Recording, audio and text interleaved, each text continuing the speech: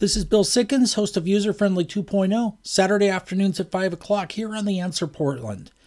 As with many things that are changing with technology, one of the new things we have now is smart holidays.